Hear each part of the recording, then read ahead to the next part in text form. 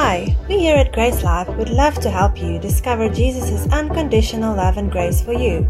We pray that this message will be a blessing to you and further establish you in the truth of God's Word.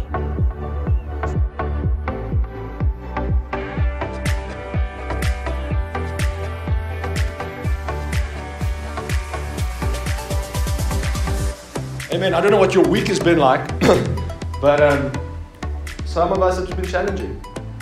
For some people I know it's been difficult. And then a lot of people are away. A lot of people are on holiday. A lot of people are enjoying living the good life. And some of us need to work. Some of us need to be here. Maybe you feel like that this morning. But I wanted to just encourage you this morning. And I'd really felt that we should focus on the overflow. And it was interesting that Jerusha had a corporate word which she didn't remind herself of. So Jerusha, if you would please just share your word that you had in pre-service. Old age. No, it's not that old yet. I can't believe I forgot this because it's so cool. We were in pre-service meeting and I just saw this magnificent dam with the sluice gates open and it was full and it was gushing out and the water was just gushing out, and we just really felt that the Holy Spirit is saying that is what is available for all of us, that He is always there and we are always open to receiving Him. So that was just a huge encouragement. Awesome, thank you. Why I want her to share that is also encourages me. Because I prepared in the week and I was ready to share, and then I always just check in like as we go towards the Sunday, like, God, is this what you want to share? Because you can share the same notes and you can preach different messages. If you've ever shared in life group or something like that, you'd know. If you've come to the Afrikaans and the English service on the same day, you'll know that too. So like God, we've prepared. I say we because me, God, the Holy Spirit, we've prepared. But what is your focus? What is it that the people need? What is it that you guys need this morning? And I really felt just God speak about overflow, and then Jerusha pops up with a word like that about the sluice gates and the dam that's open, and then you know what that does? It stirs faith, because then it confirms that I heard, and it also confirms that she heard, and then what is happening together? We are united in our faith. Together we are stronger. And that's why Paul says, I long to come to you because then we will be mutually beneficial. Now, I don't know about you, but a lot of traveling ministers, it's not really mutually beneficial. Because they just come and they give you a word and they go. So, except if you give them a big offering, I don't know what the mutual benefit is. But for us as church, where we're every week saying the same people and the similar speakers, sorry for you, I'm going to be here again next week. It means that we get together. We need to celebrate together. And now we get to sort of dance with the Spirit together. And if you're missing out on that, it's just, sorry, but it's on you. Because there's a lot of us who's joining this dance. And what it really means is it's the focus and it's the listening. And I want to preach about overflow. But you cannot preach on overflow unless you speak of the inflow. Because the only way to reach overflow is to have a greater inflow. But Peter, you just said we're complete. You just said all these things. Yes, I did. But it's a focus thing. So you need to overflow. Not that you need to fill your spirit. Your spirit is full. But you need to overflow in your body, your mind, from your spirit. And that's really that's the key to the Christian life. That's the key to ministry. I don't know if some of you want to be ministers. You want to maybe stand up here, or you want to live a life of purpose. You want to live in adventure. You want to live ministry. You want to do more. Just get more. You want to give more, get more. Amen? That's the only part. Finances. If you really want to give into the church, God gives seed to the sower. Yes, the word is the seed, but there's a multiplication that happens, and it's not after you've given. It's before you give, or while you give, so you can give more. You see, there's a little difference, but we don't get more because we gave more. We get more to give more. Because God is not into manipulation. So you cannot bend His arm. Sorry for you. But it's good to give.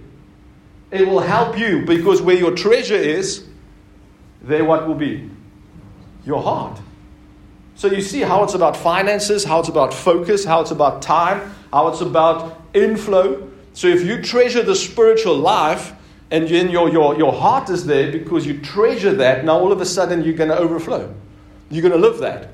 But in this world we get busy and we get caught up. And I don't know about you, but it's sort of busy again, like after COVID. It's sort of where we were 2020, before March, say 2019. Life is happening. You can see in the church, life is happening. You can see there's sport again. People are traveling. People are going overseas. And I think of do these things, and I'm like, we are so easily adaptable, which is often good, but not always. You think about the drought. We had 2-minute showers. We said we did. Okay, we tried. I tried. But some Sundays we worked so hard, I had to take 3 showers.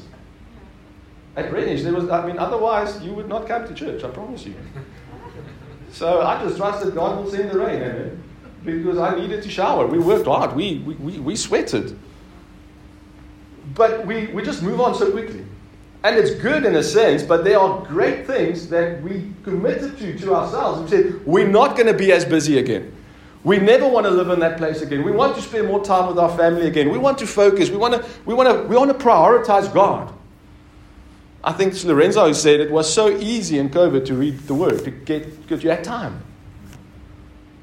And I just feel like there's an unction on the Holy Spirit to say, hey guys, just remember these things. It wasn't God, it wasn't good, but it wasn't all bad because we had focus. And I just feel like a bell ring this morning and say, hey guys, don't just go back to the way it was. Like there's some good things that we wanted to lock down on. We want to create overflow. We want to keep focus. We want to prioritize family. We want to live a godly life. And now I said it on the 10th of July, 2022. So now you've heard it. Like I said to my new friend in Solaris Pass last week, I said, the thing is now I've said it, so now it's on you. But I want to help you. I want to pastor you. So as a pastor, I love to give deep teachings, and you probably know it. And for some of you, it's maybe too much on a Sunday morning. But it's so that I don't want you to go hungry. And why I teach on things like allegory that we will do this morning is because I want you to see in the Word that you are part of God's eternal plan. That what God promised 4,000 years ago or more to Abraham is now came to fulfillment in you. That's why I get excited about these things. That's why I go deep into the Word. That's why I love the Old Testament, because it confirms my identity in the eternal plan and purpose of God. And I trust that it does the same for you. So I don't want you to learn to know more Bible.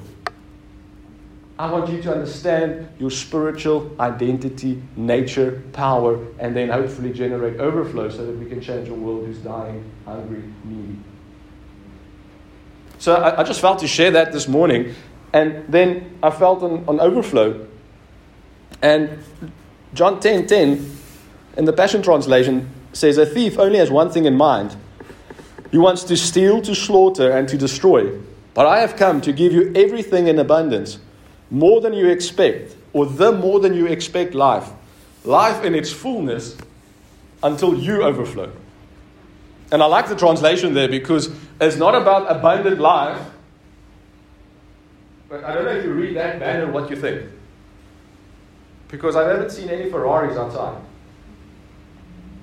Nog niet. So you're going to come back until we see a Ferrari outside. I saw a Ferrari yesterday in Sea Point. And he just had to make a noise. And it was like 60 meters before the red light. I was like, what's the purpose?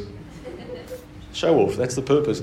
The abundant life is the overflowing life. It is actually, in fact, the spiritual life.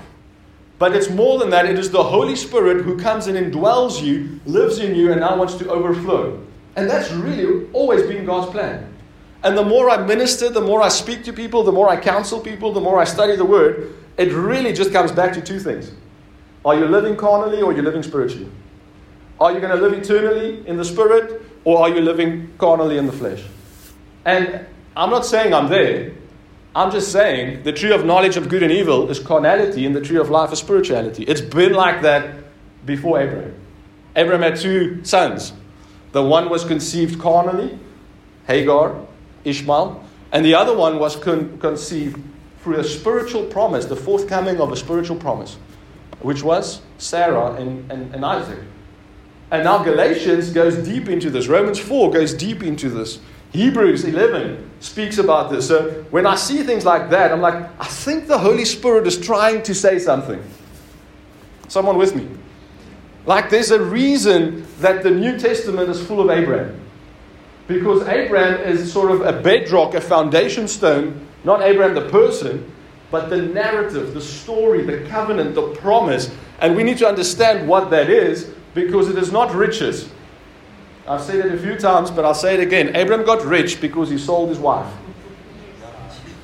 Twice. Yeah? He made a franchise business out of his marriage.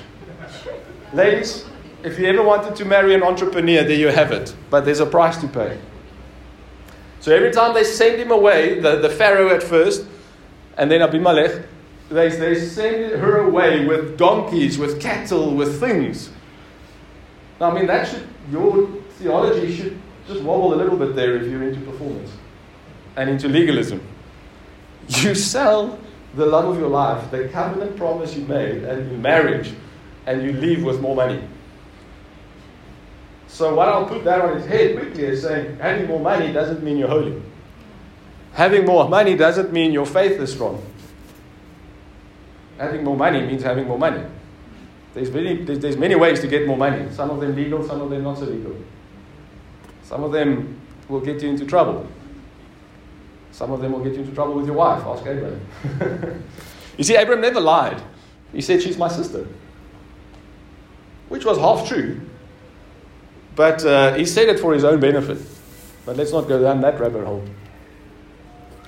What is it that we're about? We're about the Spirit.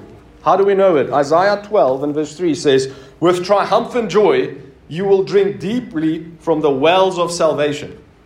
So Jesus shows up in John 5 and he says, anyone who's thirsty, come to me and drink. He says to the woman at the well, what does he say to her? He says, if you drink of this water, you will never thirst again.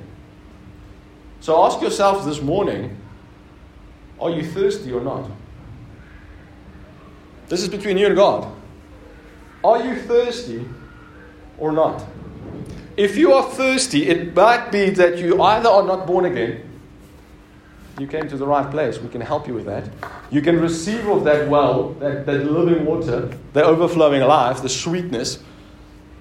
But otherwise, if you're thirsty, it might mean that you're just not drawing from the water that you've got. So it means that God's not going to give you more, because where's the well now? It's in you. But we get busy. We live this life and we don't draw from the water of the well that Isaiah 12 prophesied about, that's now inside of us. And even Jesus said, like, out of your bellies, out of your inner man will do what? Flow rivers of living water. So inflow is not so much getting more, it is more realizing what you've got. Let's call it inflow just to make sense of the logic. But it's actually drawing out, it's actually focusing on the Holy Spirit who's now living on the inside of you. So I know whether I've learned and I'm growing in that understanding of whether I'm living in the overflow or in deficit. When it's busy, when things go wrong, when work is busy, when life gets busy, then I can actually feel like I'm not drawing. Because why? I don't see the flow. So what I do then is I don't go and prepare a message for Sunday. I don't start there. I go prepare the messenger. Because I don't need notes. I need the Spirit. I can teach notes and that will be good, but I can teach the Holy Spirit and that will be amazing. I can let the Holy Spirit come into me. No. That's wrong. The Holy Spirit's already in me. But I can let the Holy Spirit come out of His well, meaning out of the spirit realm, and now into my soul, into my thinking, into my mouth, which by the way is carnal. There's some meat here. But I'm using now what is carnal to convey to you what is spiritual. I'm drawing from the wells of salvation. How do we do that? By praying in tongues, by teaching, listening to good teaching, by getting my nose into the Word, by reading the Bible, by spending time with God, by focusing. Sometimes it's by silence. Often I listen to a lot of teaching in the car, but sometimes I just switch off everything. And I just say, God, it's me and you now. Or I meditate in those moments on what I've listened to, what I've learned. Because I've realized in this podcast nation that we live in, you can always listen to more. There's always another teaching, and it all looks great. It's all great titles. It's online courses. It's Bible studies. We can go onto YouTube, and it's gonna infiltrate your life if you let it. But James says, don't be hearers of the word only, be doers of it. Because life, you only get wet when you draw from the well. You see, the well is there, the source is in us, but we want to get wet with it.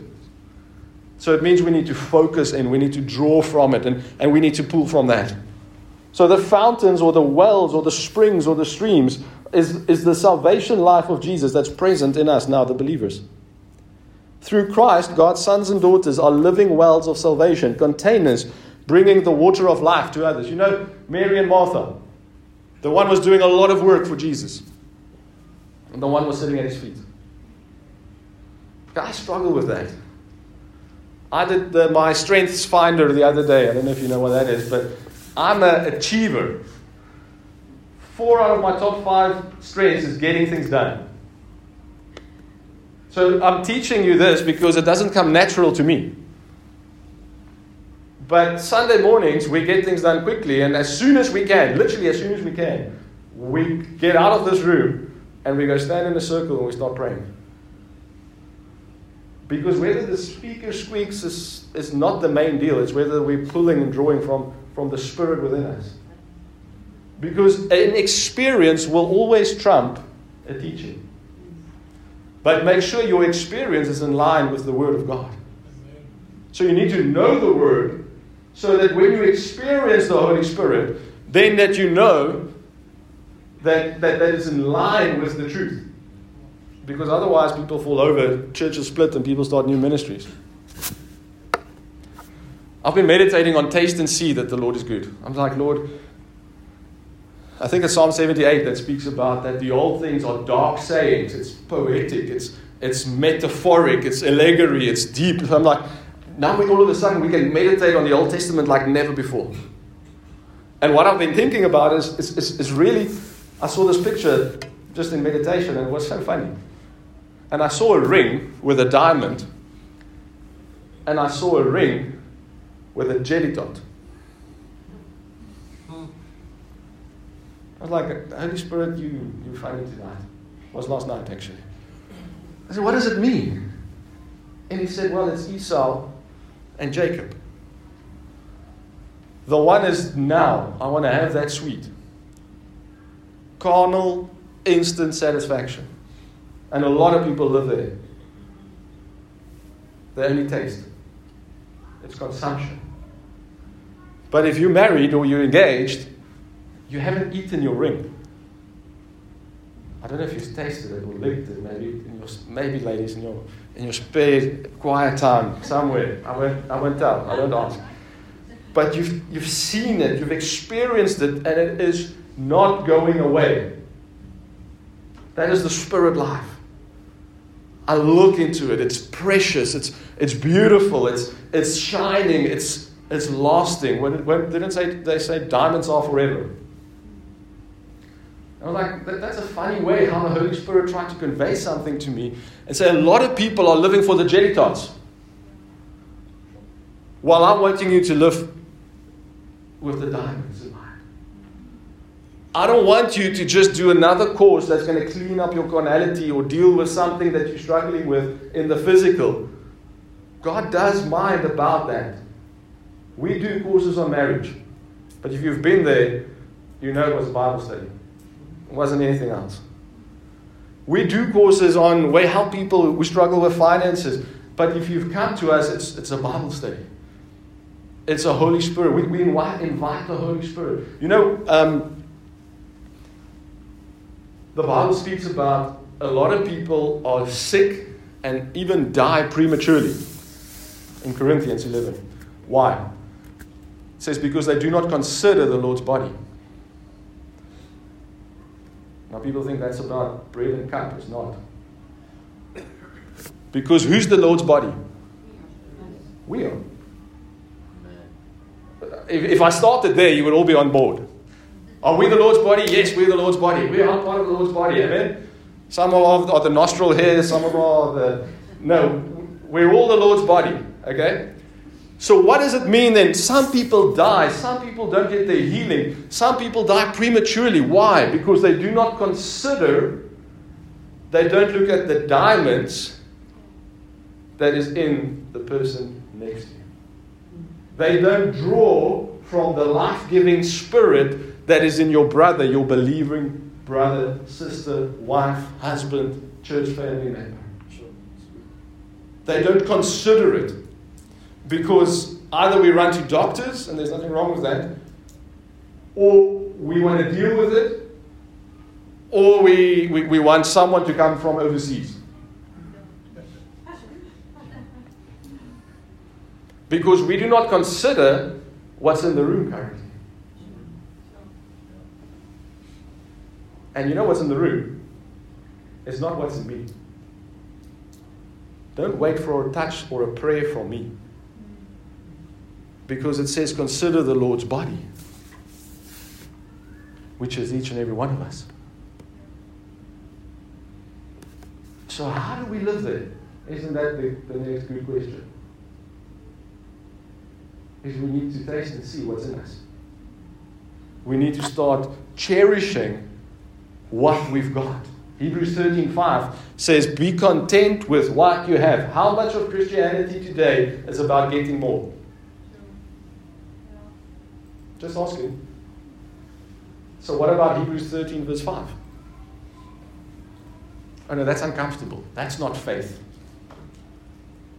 No. That is faith. That is the epitome of faith, because that says all that you need is the Spirit who is with you, who will never leave you, never forsake you. But are you living for jelly tots and more jelly tots? Or are we drawing from the Spirit life? Are we cherishing the spiritual above the carnal? That's all it comes down to. And you know what? I love to quote that song, and I always get it wrong. But it says, the things of this world grow strangely dim. Where? In the eyes of His glory. Glorious His Spirit and His grace. So I'm not saying we don't need what we need. Not at all. I need things. I mean, we recently, bills have come from everywhere.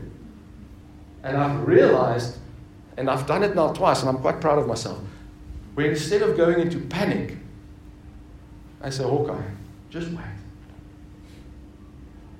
Just wait. God, you knew about this. I didn't. I didn't see it coming. You think you have some insurances in place and then you don't. Or whatever the situation is. The other day I went with my car. I'm so responsible, you know. I'm adulting. And I went to rotate the tires because I didn't want to replace the tires soon. So I thought I'd rather spend the 900 Rand now, and then I'll have tires for a bit longer. So I drop the car off, I go to work, and I get this dreaded phone call. You know that phone call. You know when you take your car in for a service, you don't want to answer your phone that day. So I wasn't expecting this. I was like, the tires are good. And I get that phone call and say, sir, we check these tires, and even though they're still good tread, they are 9 years old. And your insurance will not be paying if anything happens because of the age of the tires. You know that feeling? It's like the weight, like you sit in your chair, but you feel like you're sitting deeper into it. Like, you don't know why, but it's just... And then the next question is, you need to ask them now, what's his skade, you know? Like... And it was a big amount. But I've realized God knew that. God wasn't surprised. I was. God wasn't shocked. Maybe surprised is a nice thing. Shocked. And then all of a sudden, things happen. Like, you get tax money. Or, God has used the tax man often in my life. Amen? I just resigned my job, I remember, and we got a tax payout. I was like, wow. In Grace Life, we have a saying, betaal die keiser wat die keiser toekom, maar niks meer nie. So you want to be where you should be, but you don't want to pay more than you should. So that's how we deal with it. That's why we're PBO registered and all those things, because we pay what we should, but we don't want to pay more than we should. What I'm telling you is we need to learn to not live in that shocked state. Even though there's a physical, carnal now need, there might be a crisis. But God knew about it. God is not caught off guard. The Spirit knew about it. The Spirit knows what we need before we ask. So we need to just sit back and say, God, your word says that you're going to take care of this. And that doesn't mean we go on holiday now. Hey, I've got new tires, now we can go for it. No. That means, God, how do you want to do this? God, how are we going to do this? God, is there anything I should be doing? You see, how are you going to do it? How are we going to do it? What should I do? There's a flow. Draw from the Spirit into the natural. Genesis 1 gives it to us 100%. So the Spirit of God was what? Hovering. So there was a spiritual reality. And then God spoke, and what came forth? Materialism. Materie, the world, the cosmos as we know it. So from a spiritual perspective, some things in the natural are birthed. There was a promise to Abraham, and out of that promise, a spiritual promise, and if you read Galatians, it's beautiful. It says, the promise according to the Spirit came true. How did it come true? Sarah got pregnant. Spiritual promise, carnal manifestation. But there is now more to that promise, and that's what we're trying to get to. And if we really want to live spiritually, we're not going to just look at Abraham with a lot of donkeys. We want to really go into what is the promise of Abraham. What is the blessing of Abraham? Because we are now blessed with believing Abraham. And I still don't see Ferraris in the parking lot. Does that mean the blessing is not there? No. The blessing is the spiritual. We don't need Ferraris. We might want them. But we don't need that. We don't need it to feel better about ourselves or about God. But we need the Spirit. Because, again, Hebrews 13:5. Be content with what you've got. No, it's easy. Some people live high up in the mountains. And some people live in Solaris Pass. It's the same promise. You can't preach Hebrews 13:5 to some people. It's for everyone. Because the Spirit is for everyone. And now we need to be content with what we've got. That doesn't mean settle. It is the opposite. It means activate. Because what you've got is amazing. What you've got is the Spirit of God. What you've got is what all the Old Testament heroes of faith, as we call them, was looking forward. Was prophesying about. But now Hebrews 11 verse 39 says, now we live in the fullness of that. You know, David got home one day, and his home wasn't there. Some Midianites or Philistines, someone came in and took everything, including all the wives, the women, and the children. David had a few mighty men. And you think that when things go bad, you have someone to fall back on. But they considered stoning David. Lekker, huh? Stank for dank, if you've ever seen it. You see, because people are fickle. And that's why the word says, don't trust princes. But we can trust the King, who is the Spirit, now living in us. But what does David do? David has lost everything in the material world. Even his closest allies, his friends, his army. But David stirs himself up in the Lord. So he didn't have what we've got. Not to the fullness and the extent that we do. But for him, what he had was enough. But the word says so clearly that David looked forward to a day where sin will not be imputed. He was a prophet. And what did he prophesy? He prophesied Christ. He prophesied the Lord Jesus. He prophesied the Spirit. He prophesied what we live in.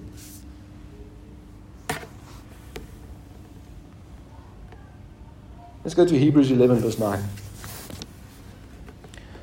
Hebrews 11 verse 9. We're looking at Abraham, Isaac, and Jacob. Interesting that when Jesus met the woman, the Samaritan woman at the well, whose well was it? The well of Jacob. And what was her question? Should we worship here? Or should we worship there in Jerusalem by the temple? What did Jesus do? He explained Isaiah 12. He explained the well of salvation. He said those that worship God should worship in spirit and truth. He says it's not about the carnal well. Neither is it about the tabernacle. Now, after last week when we set up tent and the tent blew away, and I realized why David wanted to build a temple. The tabernacle is too much work, amen? We think it's such a holy man and such a great endeavor. It was hard work to set up that tent, I'm sure. See, David was a bit of a businessman and an innovator as well, so he wanted to build something lasting. But the tabernacle still is the tabernacle. But now it says, Hebrews 11:9, by faith he sojourned in the land of promise, as in a strange country, dwelling in tabernacles with Isaac and Jacob, the heirs with him of the same promise. Now you can read that and you can say, yes, God is the God of Abraham, Isaac, and Jacob. Amen. What's your point? If you believe that Abraham's promise was Isaac, then you have a problem with this verse. That's the point I want to make. What I'm showing you is that the promise to Abraham was so much more than Isaac. Because Isaac and Isaac's son was heirs with him of the same promise. So the promise had to be more than Abraham, you're going to have a son. Because now the son has a promise. And what's that promise? I am the promise. No, you're an heir of the promise. So the promise continues. And now Galatians 3 explains it to us rather good. And it says that the blessing of Abraham might come on the Gentiles through Jesus Christ, that we might receive the promise of what? The Spirit. So Abraham, Isaac, Jacob was heirs of what promise? The promise of the Spirit. You see, that's how you study the Bible. You let the Bible interpret the Bible. Now it says, through faith. Now to Abraham and his seed were the promises made. He says not to seeds as of many, but as of one, which isn't Isaac, but which is Christ. Remember, I'm trying to show you that you fit in to what was promised to Abraham. That's what I'm trying to. If you go away with that understanding this morning, then I've conveyed my message. Because what was promised to Abraham wasn't Isaac. It was the Spirit in Isaac. No. It was the Spirit that would come through the lineage of Isaac, which is Christ Jesus. Now if you read on, which we tend to do every week, verse 16 says, now to Abraham and his seed with the promise made. He does not say to seeds as of many, but as of one, and to your seed, who is Christ. Dottie, can you get us the last verse of Galatians 3 there, please? You see, if we understand this, we understand the Bible from Genesis to Galatians. In fact, then you understand the Bible. You understand God. No, you can't understand God. No, Jesus says, I make things clear to you because you're no longer servants but friends. In Genesis, God says, will I hide what I'm doing from Abraham? And he's not talking about Isaac. He's talking about God's eternal global plan. He says, no, I won't hide it because Abraham is my friend. So God shows us what Abraham has done. And you know what the Bible calls Abraham? A prophet. A prophet. We think prophecy starts when after the Torah. No, it says to Abimelech, send this man's wife back and let him pray for you because he is a prophet. What is he prophesying? Christ. He's prophesying what is going to come through his seed. He's prophesying the promise. To whom? Firstly, to his son. He takes Isaac up with him to the mountain, and there's something that's going to be offered in his place. And he says to Isaac, I'm sure, Isaac, this is God's promise. This story is going to become true in the spiritual. There's going to be a seed, which is not you, but it's going to come through you. And he's going to be the eternal offering, not just for now, but for all sins forever. You know that mountain experience was before the law. So where does the law fit in? Read Galatians 4, you know. And if you are Christ's, then you are? Who's Christ? My hands up. I'm Christ. I'm so glad I'm Christ. Yes, the best decision I've made ever in my life. So, now I am Abraham's seed. And what? Is according to the promise. Erfgename means it's now mine. What is mine? What was promised? What was promised? Galatians 3, 14, 15, 16. The Holy Spirit. Someone here getting that you're part of God's plan.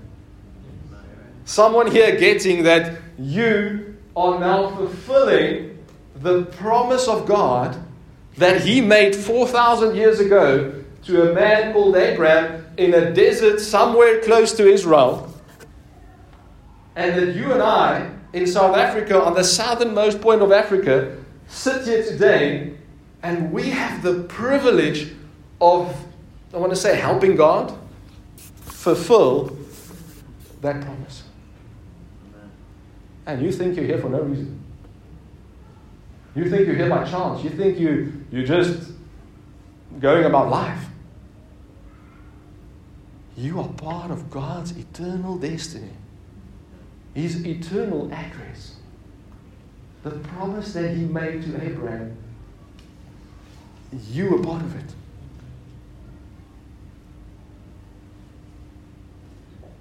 The well of Jacob, we'll hopefully look at that next week. Wasn't that? It's not water, it's not carnal. This is nice. Thank you for it, Tricia. I've got abundance, I've got 2. But the well of Jacob is the Spirit. Yes, there was a well, because the people could not yet receive the Spirit, because Christ has not yet come. Thank you, John 16, for explaining that to us.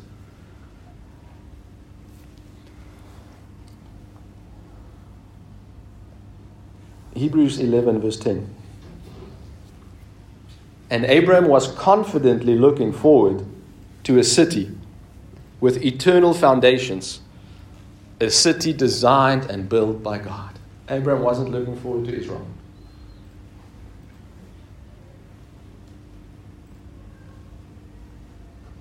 What was he looking forward to? Spirit. Yes, they had to live in Israel so Christ could be born somewhere, and that was called Nazareth, so that the Spirit could be poured out on someone, which was His disciples. But if you read Galatians, and we spoke about it 2 weeks ago, the Israel of today is not the sons of Isaac. They are in fact the sons of Ishmael. In the carnal, they're the sons of Isaac. In the spiritual, they're the sons of Ishmael.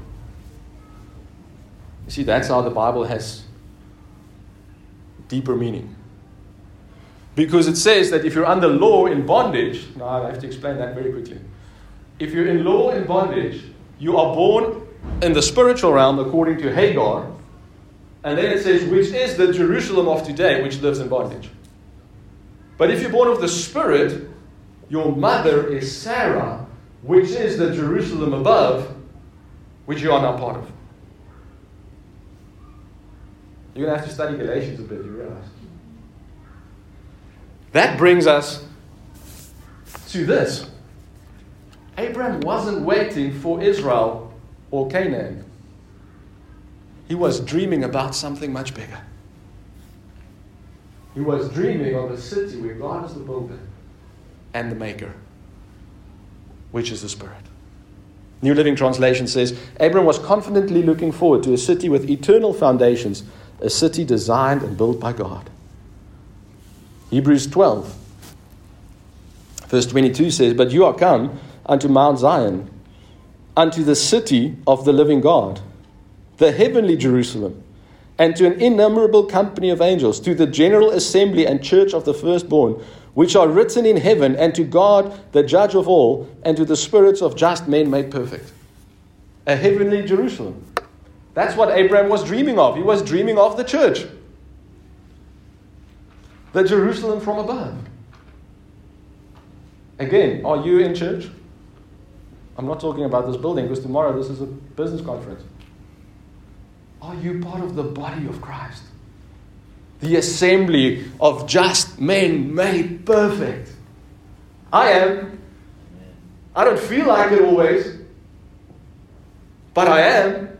So now I need to draw from the truth, the reality that I'm perfect, that I'm just, that I'm complete, that I'm part of God's plan. Not just to get people into Israel, no, to get people into a heavenly reality, which is spiritual, which is John 3. Then Jesus says to Nicodemus, you are the teacher of teachers. But you don't know these things. I promise you, Nicodemus could teach you about Abraham.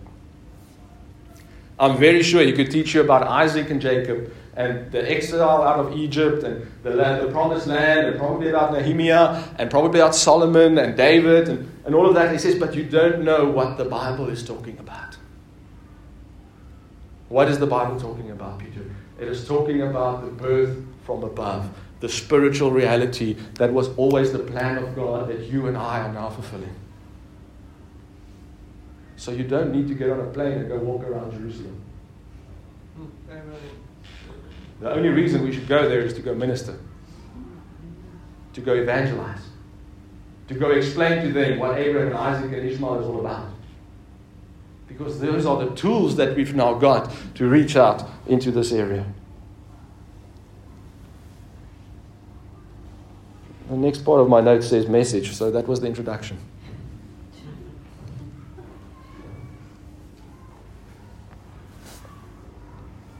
Let's just see what we can pick from here. Genesis 17, verse 19. Genesis 17 and verse 19. Says, and God said, Sarah thy wife shall bear thee a son indeed, and thou shalt call his name Isaac. And I will establish my covenant with him for an everlasting covenant, and with his seed after him. You see, Jesus didn't just show up in Matthew.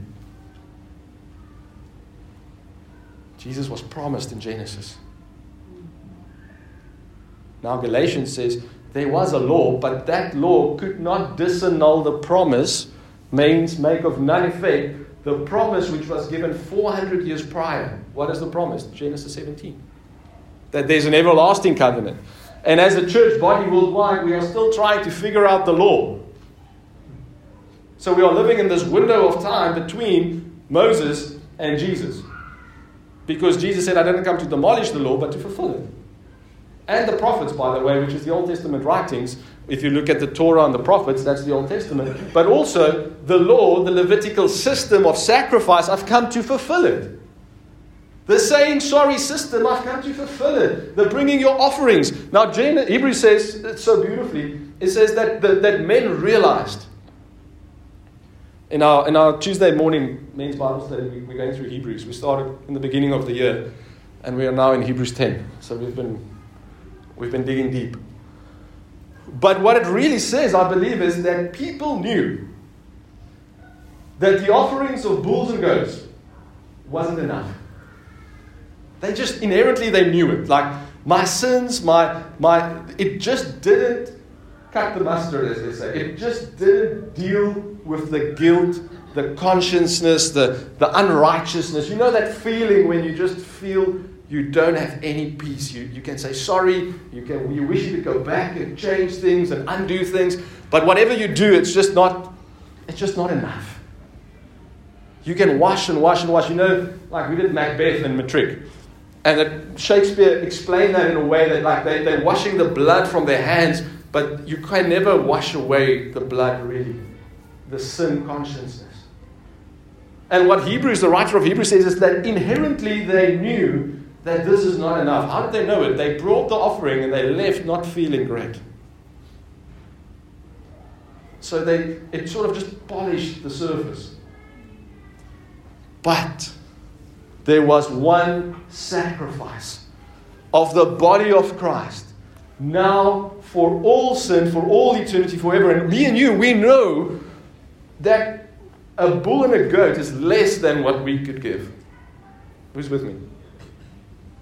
If you're not with me, we've got more work. We can save the rhinos one day, but let's save people first. Amen? What we have when we bring a bull or a goat or we say sorry, it's less in value. So it can never really restore my position. It can never say sorry enough. Husbands, you buy flowers, but it's the best you can do, but it's not really that. You wish you could go back and undo some things. In life you're there, you've been there, I've been there. But if there's an offering that is worth more than I am, if that offering is the Son of God, if that offering came down from heaven, then the payment of my sins is greater than the expense. And now what happens is I can actually begin to believe that just maybe my sins has been paid for.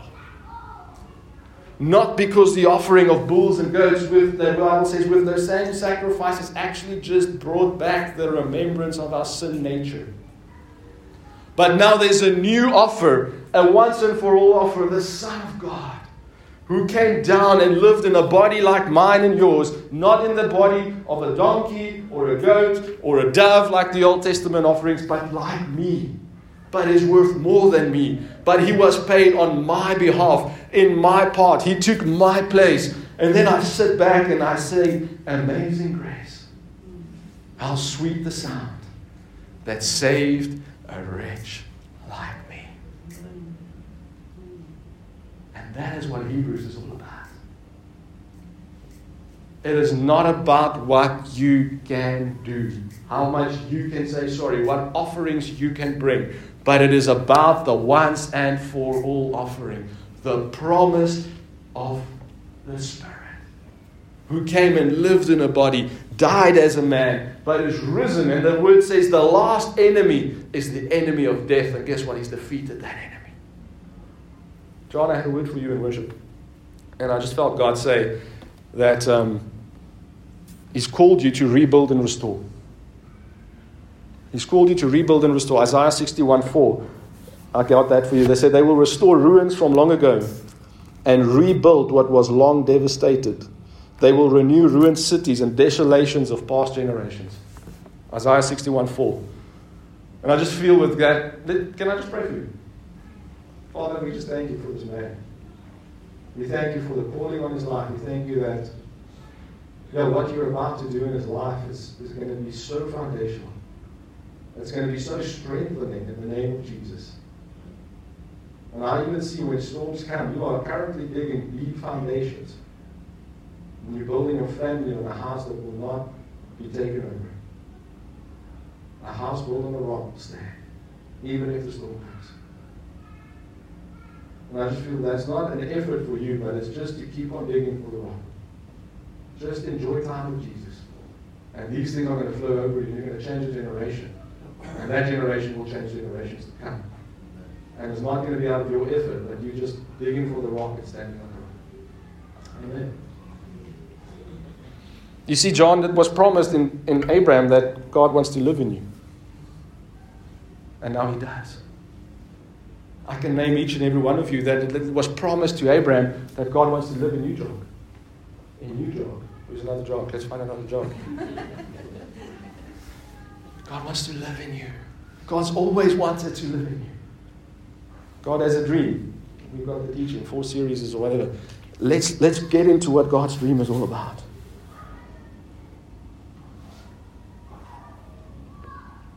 By faith he sojourned in the land of promise in a strange country, dwelling in tabernacles, with Isaac and Jacob, the heirs with him of the promise. Romans 9, and we'll close with this.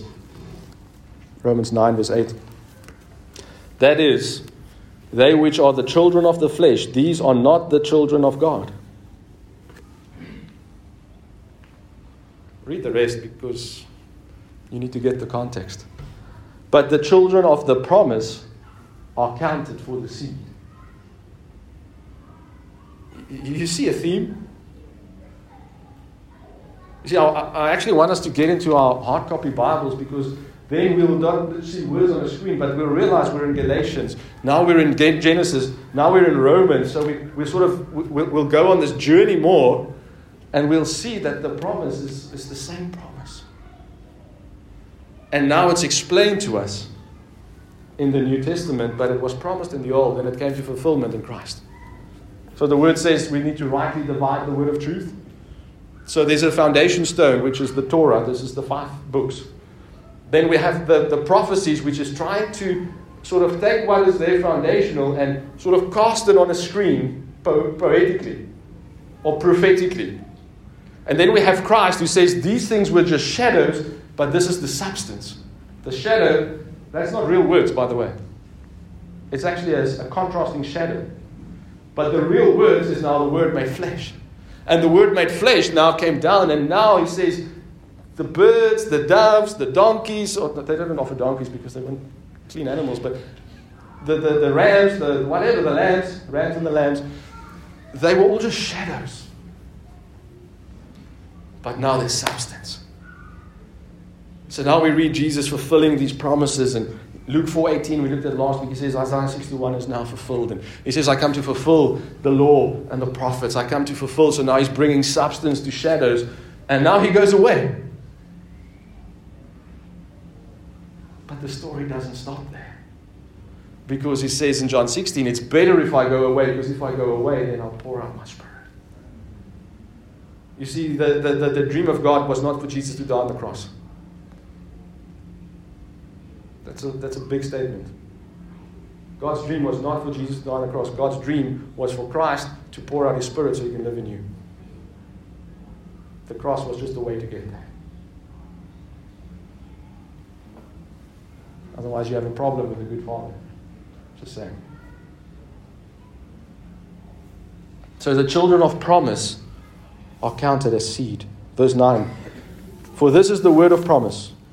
At this time I will come, and Sarah shall have a son. And not only this, but Rebekah also had conceived by one, even by our father Isaac. For the children being not yet born, neither having done any good or evil, that the purpose of God according to the election might stand. Don't fall off your horse there. God's election is spiritual. So you need to interpret this verse spiritually. It says, not of works, there you have it, but of him that calls. And what did he say? The elder shall serve the younger. So did God prefer Jacob over Esau? Esau preferred the carnal over the spiritual. Esau wanted the Lensie soap more than the covenant promise. Esau lived for jelly tots, while Jacob believed the promise. And we can take it in another way, is that we are first carnal before we are spiritual. But now we are invited to let our younger man, our spirit man, serve our older man. Or we're going to let the carnal submit to and serve the spiritual. And that is God's plan. That is God's call. That is God's election, if you will. That is God's predestination. He predestined for your spirit to be over your flesh. He predestined for Him to come and live in us, but now we have these bodies to serve a spiritual purpose. Someone get something there. Does that help you? Helps me a lot. God had a plan. He had a predestined plan. And His predestined plan was for His Spirit to come live in you. Does it happen automatically? Does it happen for everyone? No. Why? Because just like Jacob and Esau had to choose, so do we. So do everyone around us. And unfortunately, we live in a day and age where a lot of the church are living for Gentiles. They're living on a carnal level. I'm not saying they're not going to heaven. I'm just saying they're focusing carnally. But I want to take that pressure off of you. Because I see that I deal with those people often. And I can see the pressure of carnal performance weighing down on you. And I want to free you from that so that you can live freely. Because those who have the Son will be free indeed. It doesn't say those who have the Son will do 1 million courses and then be free. It says those who have the Son should draw from that well, should understand the freedom, should understand where you fit in God's plan, what is the purpose of the Holy Spirit, and then start to live in that freedom. And then Romans 5:17 beautifully says, then we will even reign in this life. It means we will supersede the problems we face carnally. Load shedding, petrol prices, jobs, whatever. I'm not making little of that. I'm just saying we need to supersede that in a spiritual focus, and then those things grow strangely dim. And when they're smaller, it's easier to deal with them. But when they're big, then we stand with this cold face and we don't know which way to go.